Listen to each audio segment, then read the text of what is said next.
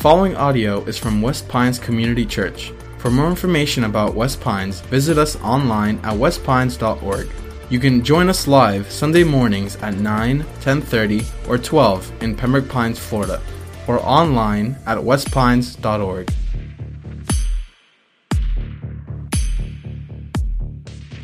I've been married now for a little over 12 years, and I've realized something.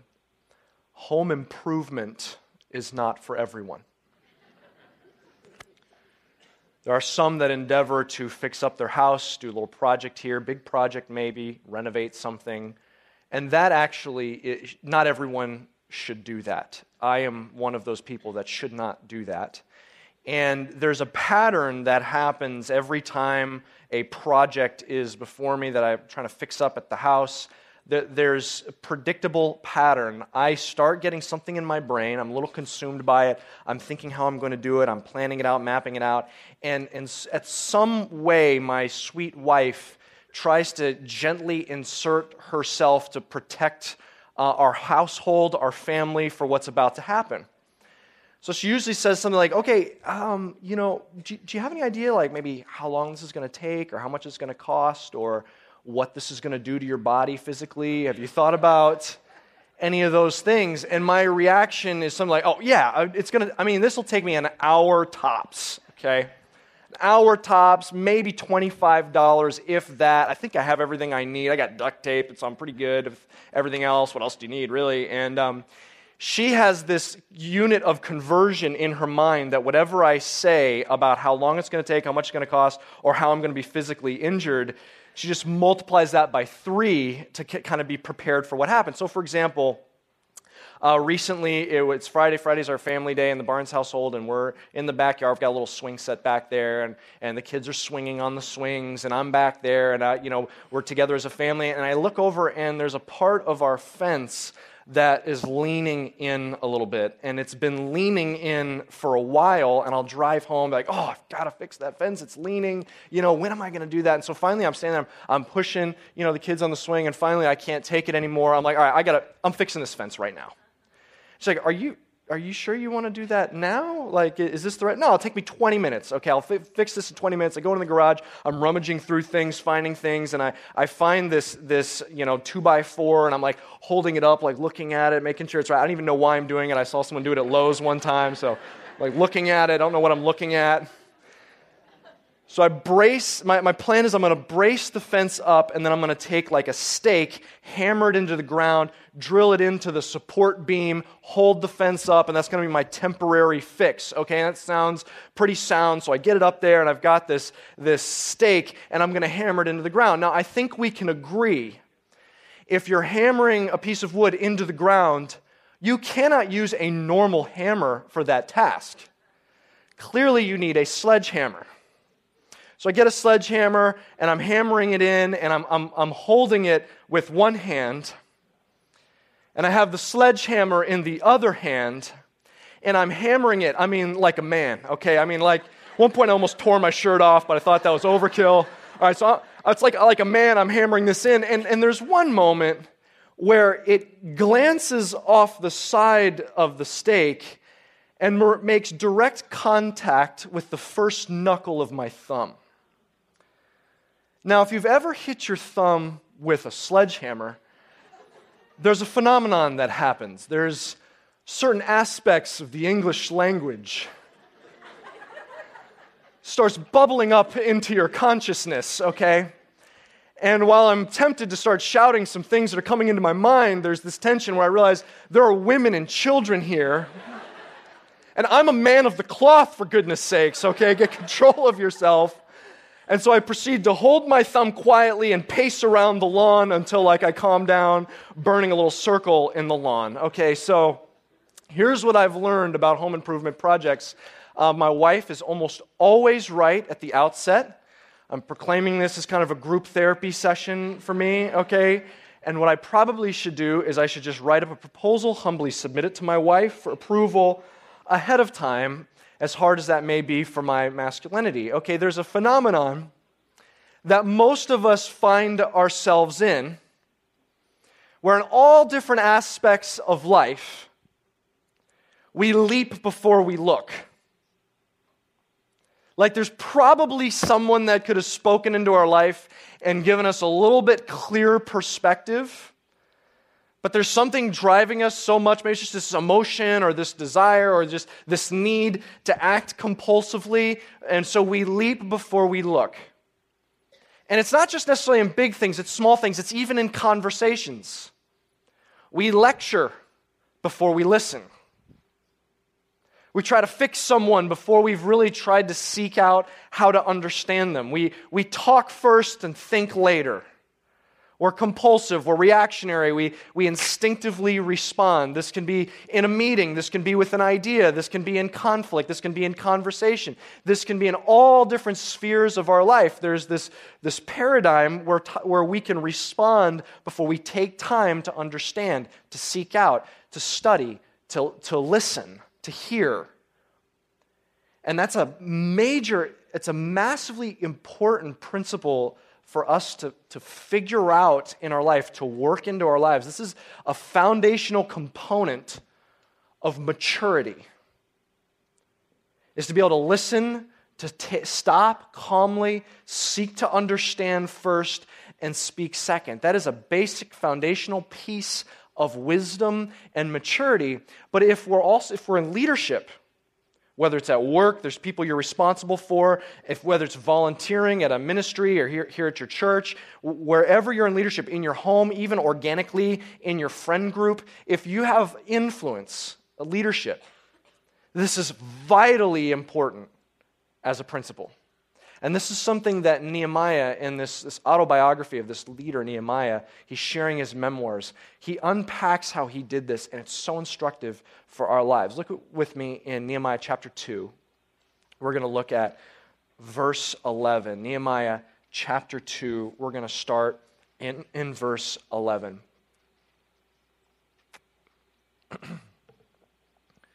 Here's what he says. So I went to Jerusalem and was there 3 days. When I arose in the night, I and a few men with me, and I told no one what my God had put into my heart to do for Jerusalem. There was no animal with me, but the one on which I rode. All right, let's just pause there and let's get caught up. This guy Nehemiah, he's just arrived in Jerusalem. Who is this guy? This guy is a Jewish man. He's returning to the place of his ancestors. It's probably the first time he's ever visited this place, Jerusalem. He actually works in the king's palace in Persia. In the city of Susa, he's a cupbearer. He's a pretty high-ranking servant in the king's palace. But he's been very burdened for the fact that the city of Jerusalem, this is hundreds of years before Christ, the city of Jerusalem is in ruins. It's completely destroyed except for a group that has rebuilt the temple, but especially the walls and the gates are broken down. So that makes this a very unsafe place to live. He's been very burdened. And at the request of Nehemiah, the king actually sends him back to Jerusalem to rebuild these walls and these gates. And if you've been journeying with us for the last couple weeks, you know that this has taken a long time for Nehemiah to finally get to Jerusalem. I mean, he took months preparing to just get an opportunity to share the vision with the king. I mean, months and months of praying and planning. And he finally got to stand before the king, and he's having this interaction with the king, and the king miraculously lets him return. He actually even lets him use some of his stuff. The king sends some of his timber from his forests with them so that they can rebuild this wall. And he finally gets here. And you can imagine, this is a broken down city. A caravan from Persia comes and stops. A high-ranking servant comes and is now in with these horsemen from Persia. They arrive in Jerusalem, and you find that he doesn't tell anyone what he's planning. You can imagine that the people are wondering, okay, what's this guy doing here? I mean, there's not a lot of caravans that are going to probably come through a broken down city. He shows up, you know that there's a buzz. What's he doing here? What's going on here? He probably got asked by some of the nobles and the leaders of some of the families, why are you here? But he doesn't tell anyone anything for 3 days. And during that time, he waits till it's nighttime, and that's important that he gives us this detail. He waits till it's nighttime, and he takes a couple men and one animal, and this is what he does. Look at verse 13. I went out by night, by the valley gate, to the dragon's spring, to the dung gate, and I inspected the walls of Jerusalem that were broken down, and its gates that had been destroyed by fire. Then I went on to the fountain gate and to the king's pool, but there was no room for the animal that was under me to pass. Then I went up in the night by the valley and inspected the wall, and I turned back and entered by the valley gate, and so returned. And the officials did not know where I had gone or what I was doing, and I had not yet told the Jews, the priests, the nobles, the officials, and the rest who were to do the work. So he arrives in Jerusalem. He doesn't tell anyone. You can imagine he'd want to arrive, maybe takes a day to just rest and relax and recuperate, and then he says, you can imagine his instinct might be like, all right, I got to tell you what happened. I heard about this. I know you don't know me, but I'm from the palace, and I stood before the king, and you wouldn't believe what the king said, so I'd like to rebuild the wall, but I just need to inspect some things first. No, that's not what he does.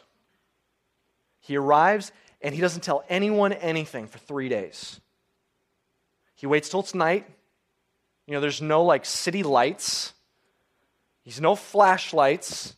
Maybe he's taking some torches, but that's it. He takes a couple men. He takes an animal, a horse, a donkey. He's riding around the city, and he's inspecting the walls for himself. Okay, it's not like he hasn't prepared ahead of time. Months. It may be a year already since he first heard about the walls. He's been preparing, traveling for months to get here, and he's inspecting the walls. And he takes time to tell us where he inspected, so let's just kind of honor that he took the time to tell us these gates, and let's take a look at it. I want you to look at this image. This is a picture that it's kind of an illustration of what the city would look like in the time of Nehemiah. Obviously, this is what it would look like once it would be completely rebuilt. And you can see it's at the very top, you see that's the temple that was built. And you can see there's houses and buildings spread around. And you can see there's a wall that's completely around the city of Jerusalem.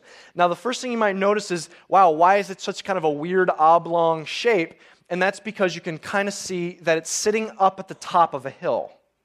And so it's got valleys on either side, and this is strategic. It makes it that much more fortified. And so kind of how he describes, if you can see right towards the middle where it gets narrow, on the left side, you can kind of see a little gate there. That's the valley gate, and that's where he left. And best we can tell, he circles around the bottom here past that very gate on the bottom there, goes down into the valley there on the right, and is inspecting the gates along there.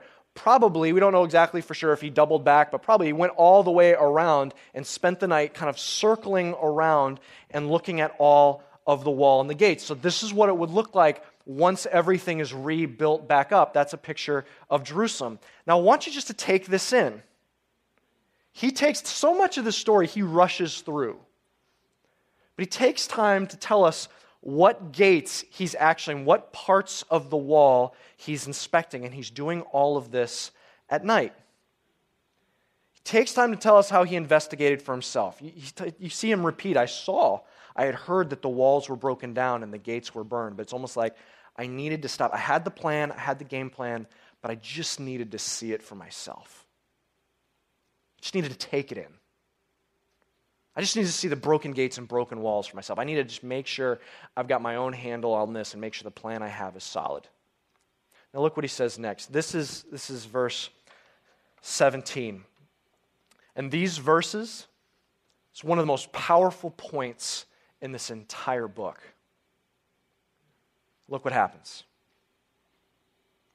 Then I said to them, you see the trouble we are in, how Jerusalem lies in ruins, with its gates burned. Come, let us build the wall of Jerusalem, that we may no longer suffer derision. And I told them of the hand of my God that had been upon me for good, and also the words that the king had spoken to me. And they said, let us rise up and build. So they strengthened their hands for the good work. You know, it's so hard in just 2 verses to wring out the emotion in this moment. I mean, this is the moment. I mean, this is where the spark goes down to the fuse. This is when the bonfire's lit, it's prepared, but this is the striking of the match and tossing it into the pile. Okay, I mean, this is the moment where everything is instigated. This is the first actual domino to pass. And you notice their response. They say collectively, let us rise up and build. And it says this, I love this metaphor. They strengthened their hands for the work. It's like Old Testament lingo for, and they rolled up their sleeves.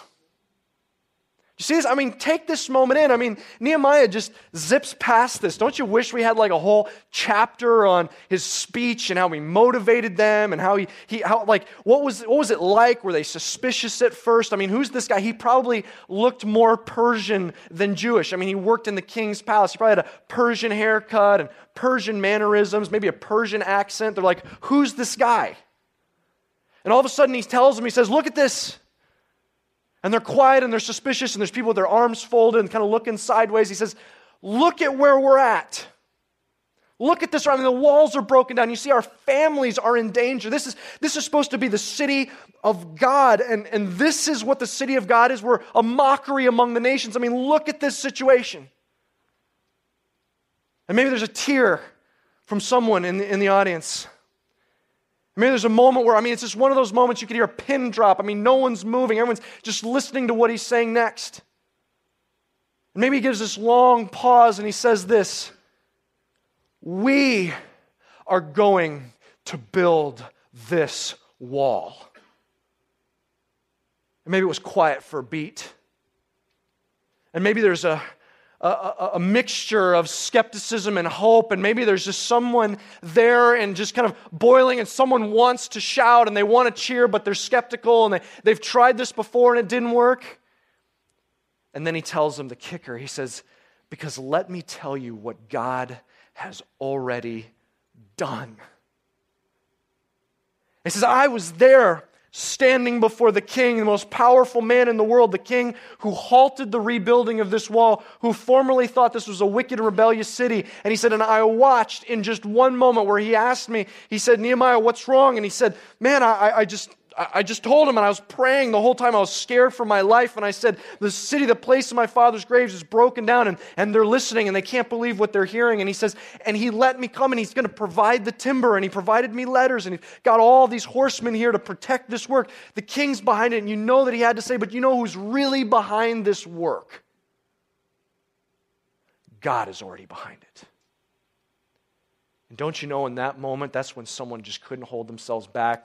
There's a cheer, and all of a sudden there's cheering and weeping and celebrating and dancing and singing, and it's just this rush surging through these broken boulders of Jerusalem, and this collective, let's get to work. See, that's the moment. That is spark to the fuse. That's when it's all instigated. Nehemiah doesn't build this wall. They build the wall. If they say, sounds like a great plan, tell us how it's going to work out. Oh, good luck to you. We'll pray for you.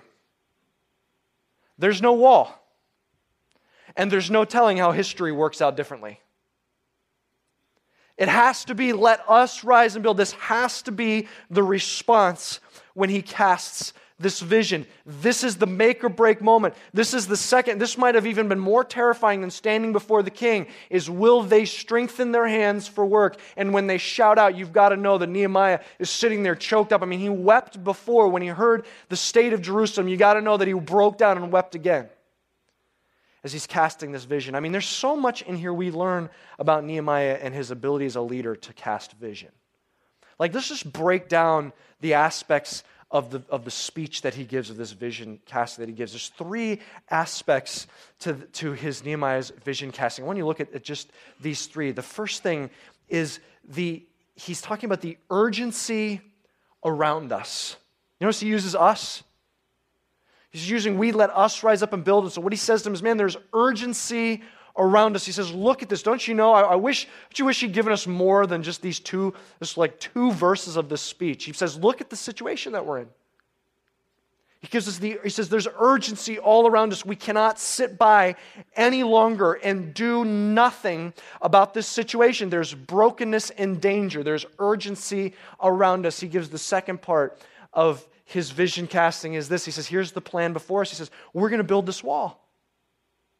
And what you know as we continue reading and continue studying, man, there's a plan. There's very particular and very strategic how they're going to rebuild this wall. So he's going to lay out a plan. This is how we're going to do it. There's probably more in his speech that we don't get from the summary of him laying out the plan. Man, this is the plan before us. There's urgency around us, the plan before us. And then here's the most powerful part, this third one. He shows them, and behind every vision of God, there's got to be a moment in the vision casting. You talk about how God is already behind you. He says, God is already behind us. Don't you think that's what made some of them click? Like, oh, I'm not starting something. I'm joining something that God is already doing. So beautiful, so practical. There's urgency around us. He lays out a plan before us, and there's a God who's behind us. He lays out this beautiful vision, and they say, let us rise up and build, and they roll up their sleeves and strengthen their hands for work. Now I just want you to look at this passage, beautiful, instructive passage on how to cast vision. But I want you to see the flow and the balance. Isn't it odd that we get so little of his speech? I mean, this is the speech. We get so little of the speech, exactly 2 verses, like 2 sentences. And we got 4 verses on what gates he inspected.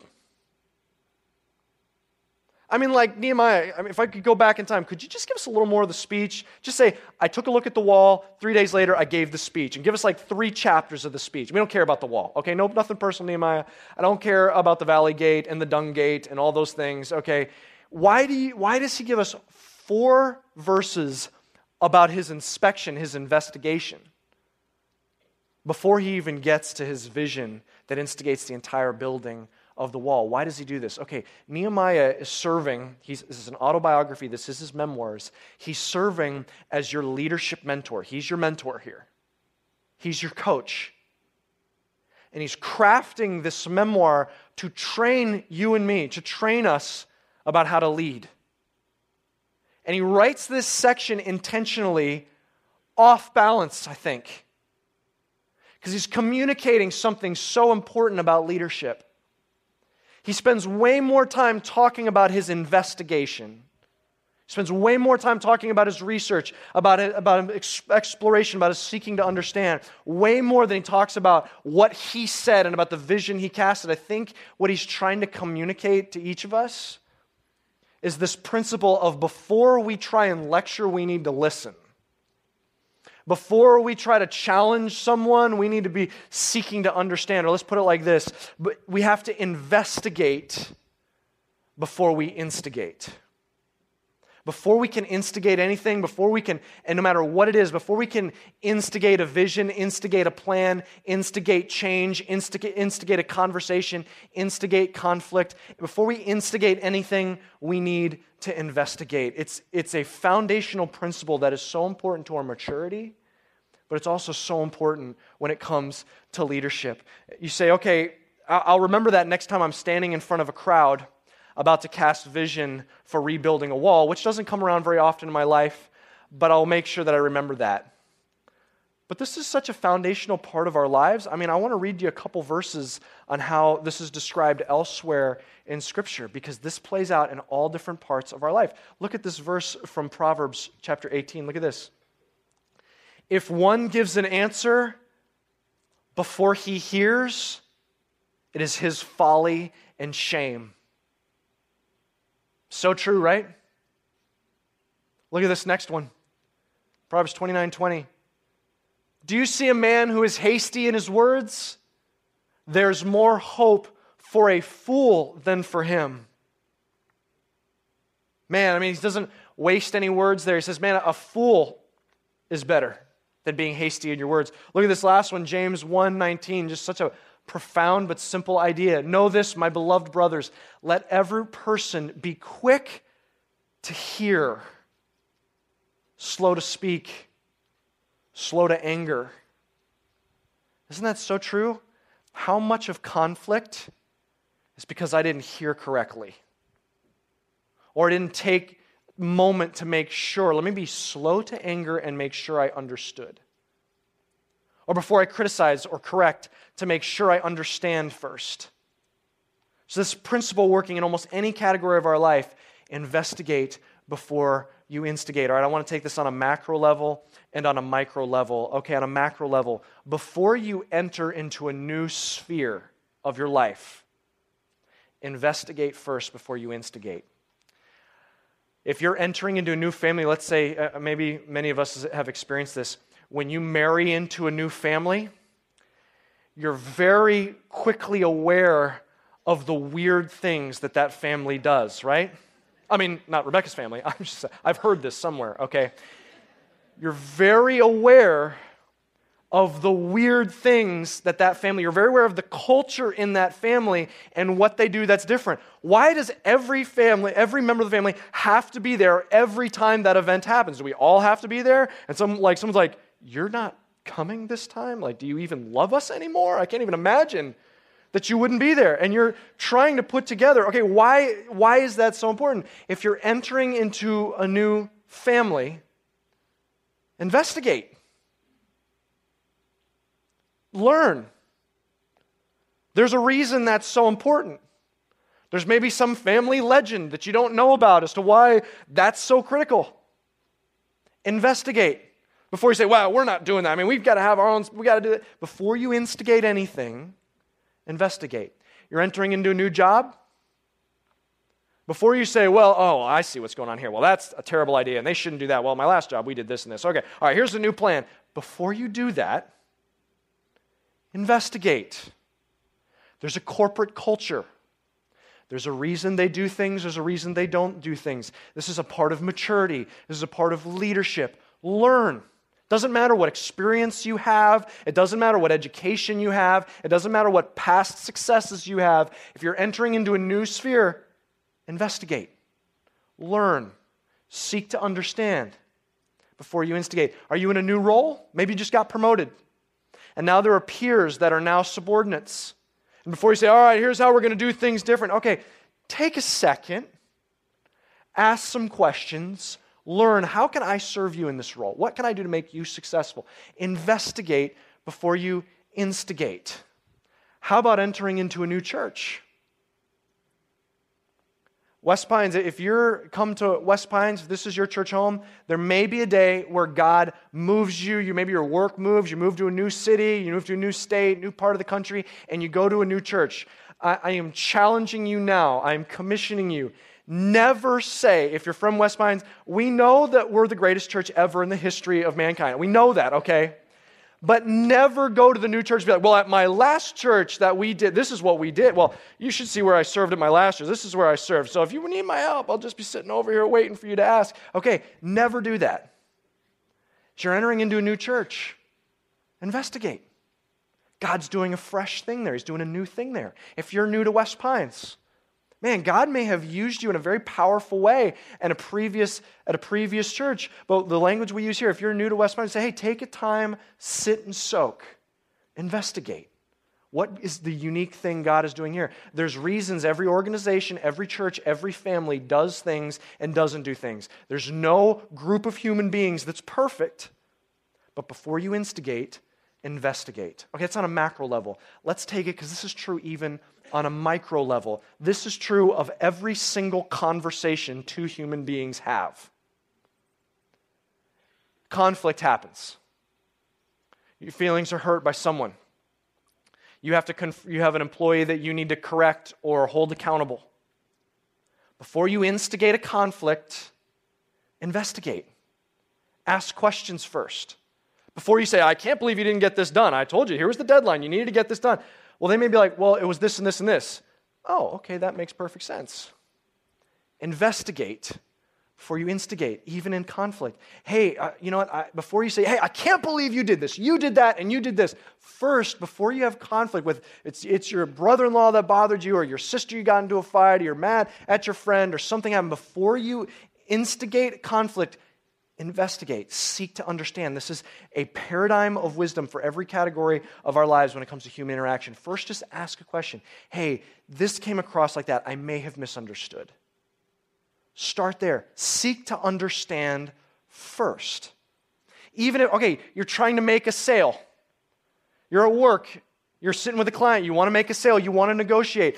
Maybe the worst thing you could do is just go and be, all right, here's what you need. Let me tell you what you need. You need this product. You need our services, and here's why. We do this, this, and this. Maybe a wiser thing is first seek to understand. Find out from them what they're needing and show them how this works for them. In any kind of conversation, how about sharing your faith? First, seek to understand. Investigate before you instigate. Before you try and take this truth and you need this truth, before you do that, say, hey, maybe you earn the right to share what you believe by asking them what they believe, and you just dialogue. Hey, so tell me what you believe. Do you have any religious belief? Tell me about your background. You listen, ask questions, you seek to understand, and then maybe you're earning the right, well, here's what I believe, and you share. Man, and this is just a paradigm of wisdom in every category of our lives. What we see is this superior wisdom of Nehemiah. He is just such a sharp leader in the whole vision casting component. So often we're so focused on what do you say, on how are you convincing, or how do you cast vision, whether it's interpersonally, or how do you start change or instigate change. But he's saying here, if you could do one thing, it might be more beneficial to show how you're investigating before you instigate. He gives us this whole picture of brilliant vision casting. So here's the challenge. Maybe if you have the courage, one of the greatest skills you could develop as a leader, and one of the greatest skills as you're maturing, is learning to listen. So here's be a challenge if you have the courage. Ask 2 or 3 people that are closest to you whether you listen well. And here's just a tip. If you do ask them and they give you a response, don't talk over them while you're asking them if you listen well. Well, the reason I don't listen well is okay, you're not listening well now. Oh, okay, all right. So if you have the courage, ask a couple people that are close to you in different spheres.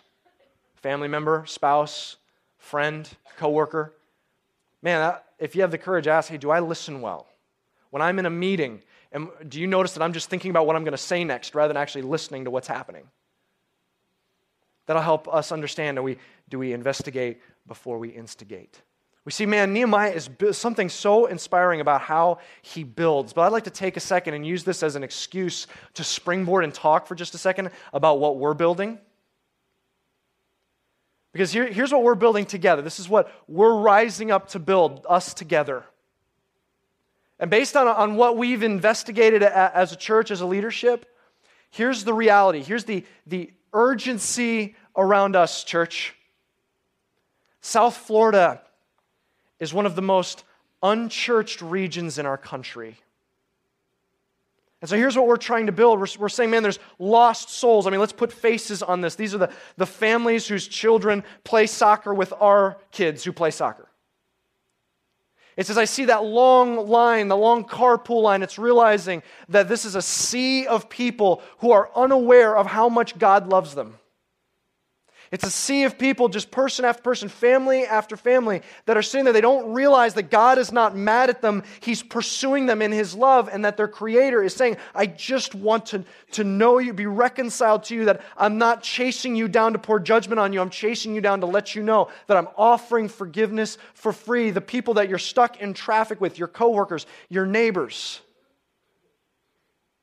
they're facing an eternity away from God. Do you realize the urgency around us? It's at an eternal level. That's the urgency around us. And so here's the plan before us. We've got a few weeks before Easter. And there's something unique about this time of year. There's only a couple times of year like this when people are uniquely open to coming to church and hearing the gospel. And so here's what we're going to do as a church.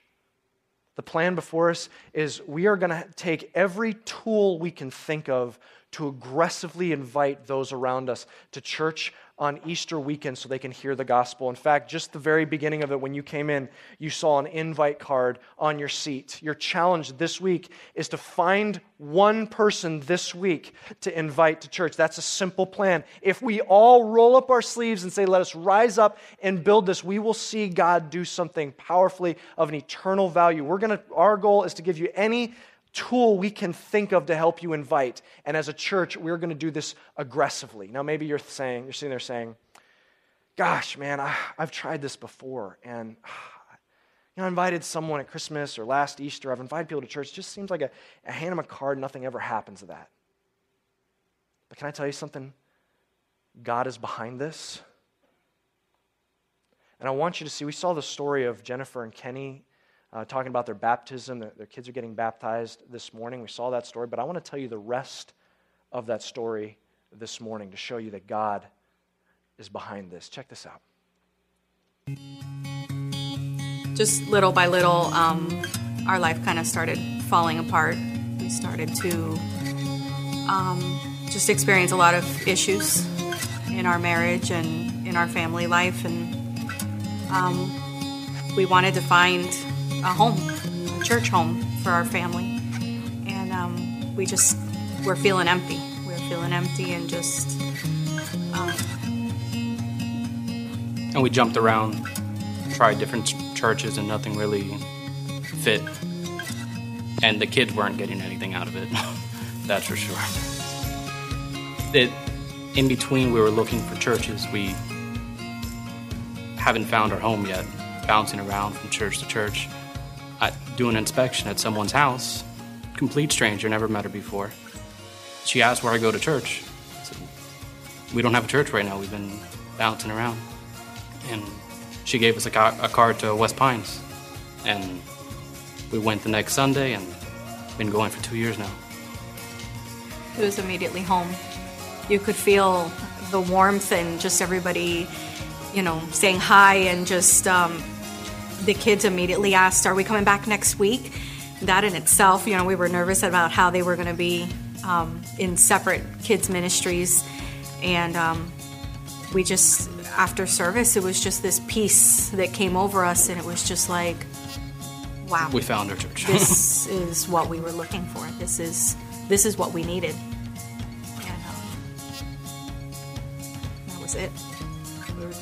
Well, on the day that I invited Kenny, it was a regular day. I was at home, and I was waiting for an insurance adjuster to come and do an inspection of my home. And it was my practice to keep a stack of whatever card we were giving out that week at church in my living room, and whoever knocks on my door usually gets a card. He happened to be the guy that day. I handed him the card, and I probably said something like, if you come here, I guarantee you're going to get what you need. And that was it, really, that simple.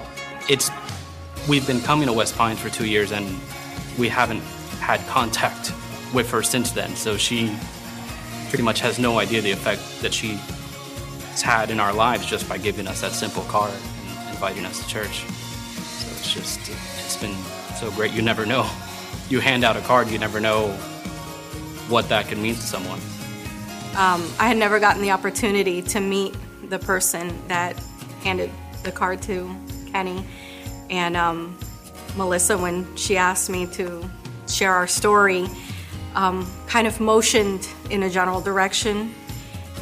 And I said, is she here? And she looked at me, and I was like, I haven't met her.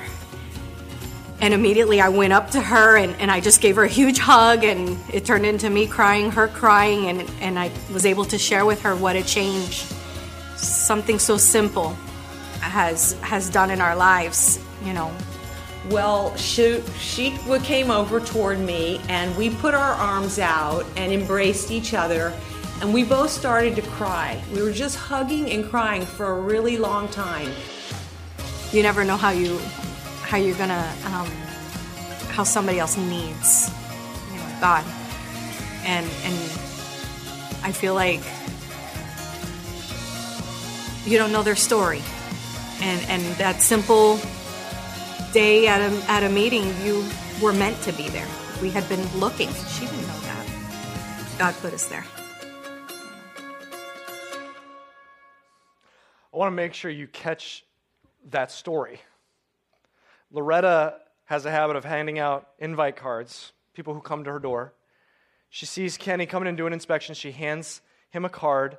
He brings his family to church.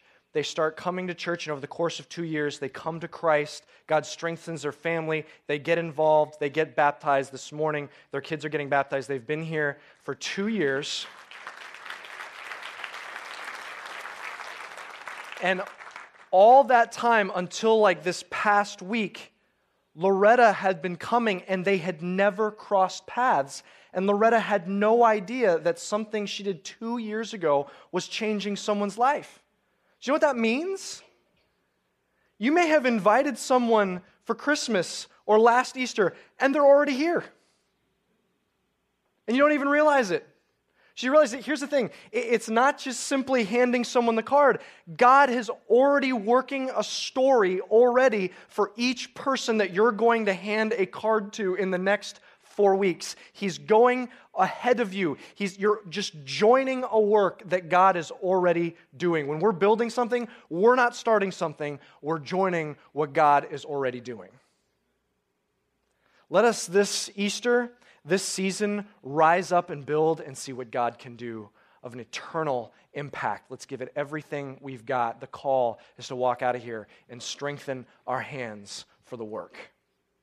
Now, you might be here this morning and maybe you're saying, man, I'm realizing that I'm already in the middle of my story with God. And when you're talking about someone unaware that God is just after them, not to be mad at them, but to love them and offer forgiveness, you might be here and saying, you know what, I need that today. Today, I need to find forgiveness. I want to make it right with God. And if that's you, we just right here, right now, want to give you an opportunity to accept the free gift of salvation, being forgiven by God and beginning a journey with Jesus. So would you all just close your eyes and bow your heads? I want to lead you in a simple prayer. If that's you, pray this with me right there in your seats. Just say, God, thank you for having a plan to save me. Thank you for being willing to forgive me. Thank you for loving me. Thank you for having a plan for my life. I want to begin my journey with you. In Jesus' name, amen. Thank you for listening. For more resources and to check out other teaching series, please visit our website at westpines.org. If you would like to speak with somebody about beginning a relationship with Jesus or ask any questions you have about this teaching, please call at 954-432-0321, or you can email us at podcast@westpines.org.